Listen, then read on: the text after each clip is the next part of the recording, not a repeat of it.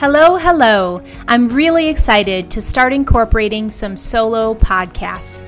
I get questions often from women at various stages of their business, from startups to seasoned entrepreneurs.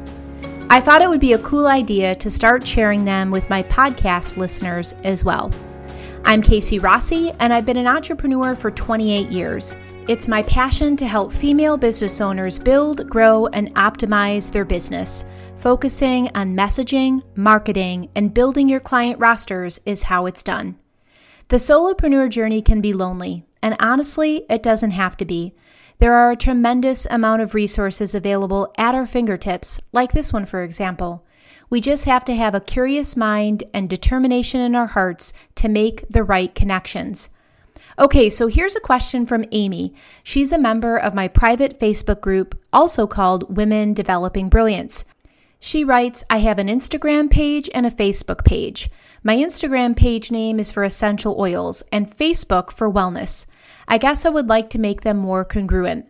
When I post on Instagram, I always share to Facebook, but I'm not consistent with timing, content, and engagement. So I guess maybe there, haha. The marketing part just seems to be a struggle for me in general. I end up being overwhelmed or run out of time and then don't post for a while. I'm not sure if I'm even making sense, LOL. So, okay, there's a lot to unpack here, so let's start out with brand consistency. She said that she has an Instagram page for essential oils and a Facebook page for wellness. In today's crowded marketplace, we must stand out, and one way to do that is to be known for something. So when someone thinks about you, they immediately know who you are and what you do.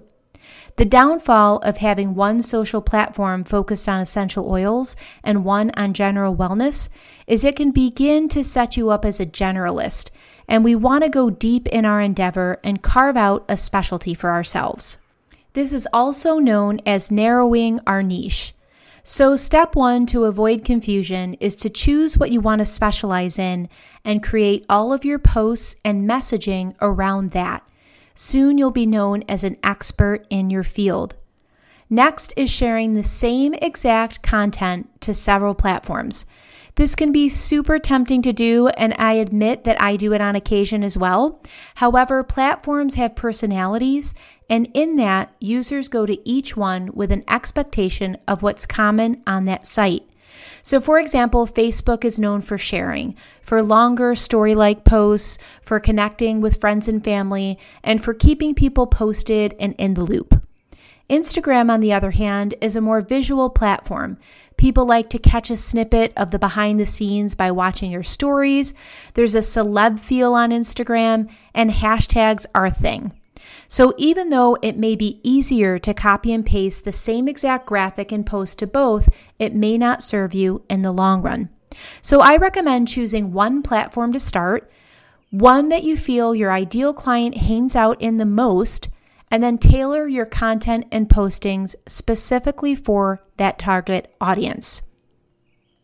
When you're rocking that platform, meaning you're consistently posting 3 to 5 times a week, you've built up a fan base, you're utilizing video and stories, and have a nice buzz of engagement, meaning likes, shares, and comments, then by all means go ahead and add another platform of your choice.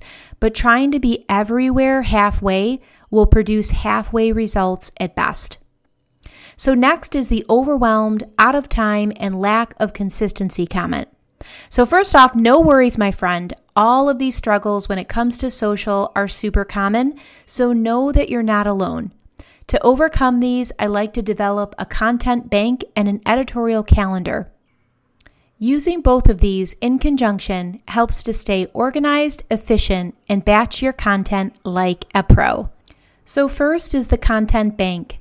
Think about 5 topics that you can talk about, and remember they should pave the way to your paid offer.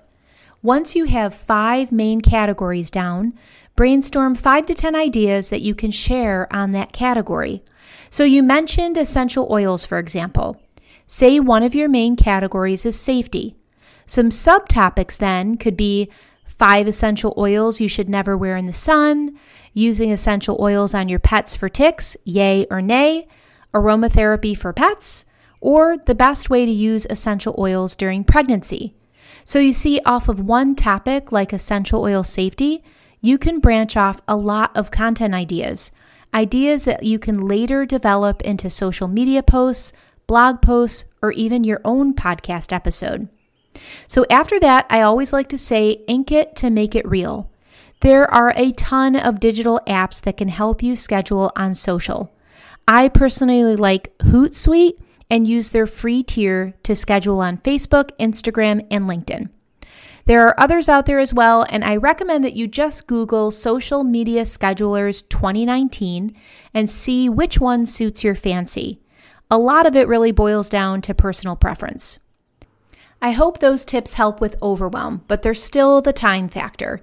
Creating valuable content is really important to grow your business. It helps you stand out in a crowd and builds the know, like, and trust factors needed to sustain success. So respect the process. Trying to shove in a post at the end of a long day because you quote unquote should is going to be lackluster at best. I recommend carving out time to create content. Maybe for you that's 30 minutes right in the beginning of the day, or maybe it's 4 hours on a Saturday. Do whatever works for you and commit to it, but just do it. Block out time to write posts and articles that will provide valuable content for your ideal client, and remember to get them all scheduled up. Whether you like to be in the creative flow and just grab and go topics from your content bank, or you like a little more structure where then you can schedule out the week ahead of time on a Sunday, just start with something and then you can always change it up moving forward. Okay, remember to take action on the tips provided. That's how you're going to really move the needle in your business. Most times with focus and a slight shift, we can see big progress. Do you have a question or problem that you're struggling with? Email me at kc@kcrossi.com and I'll do a dedicated episode for you. And that's letter KC at kcrossi.com. Also, if you're interested in what business coaching can do for you and your business, sign up for a complimentary strategy session by going to kcrossi.com/strategy. Until next time, my friends, breathe joy.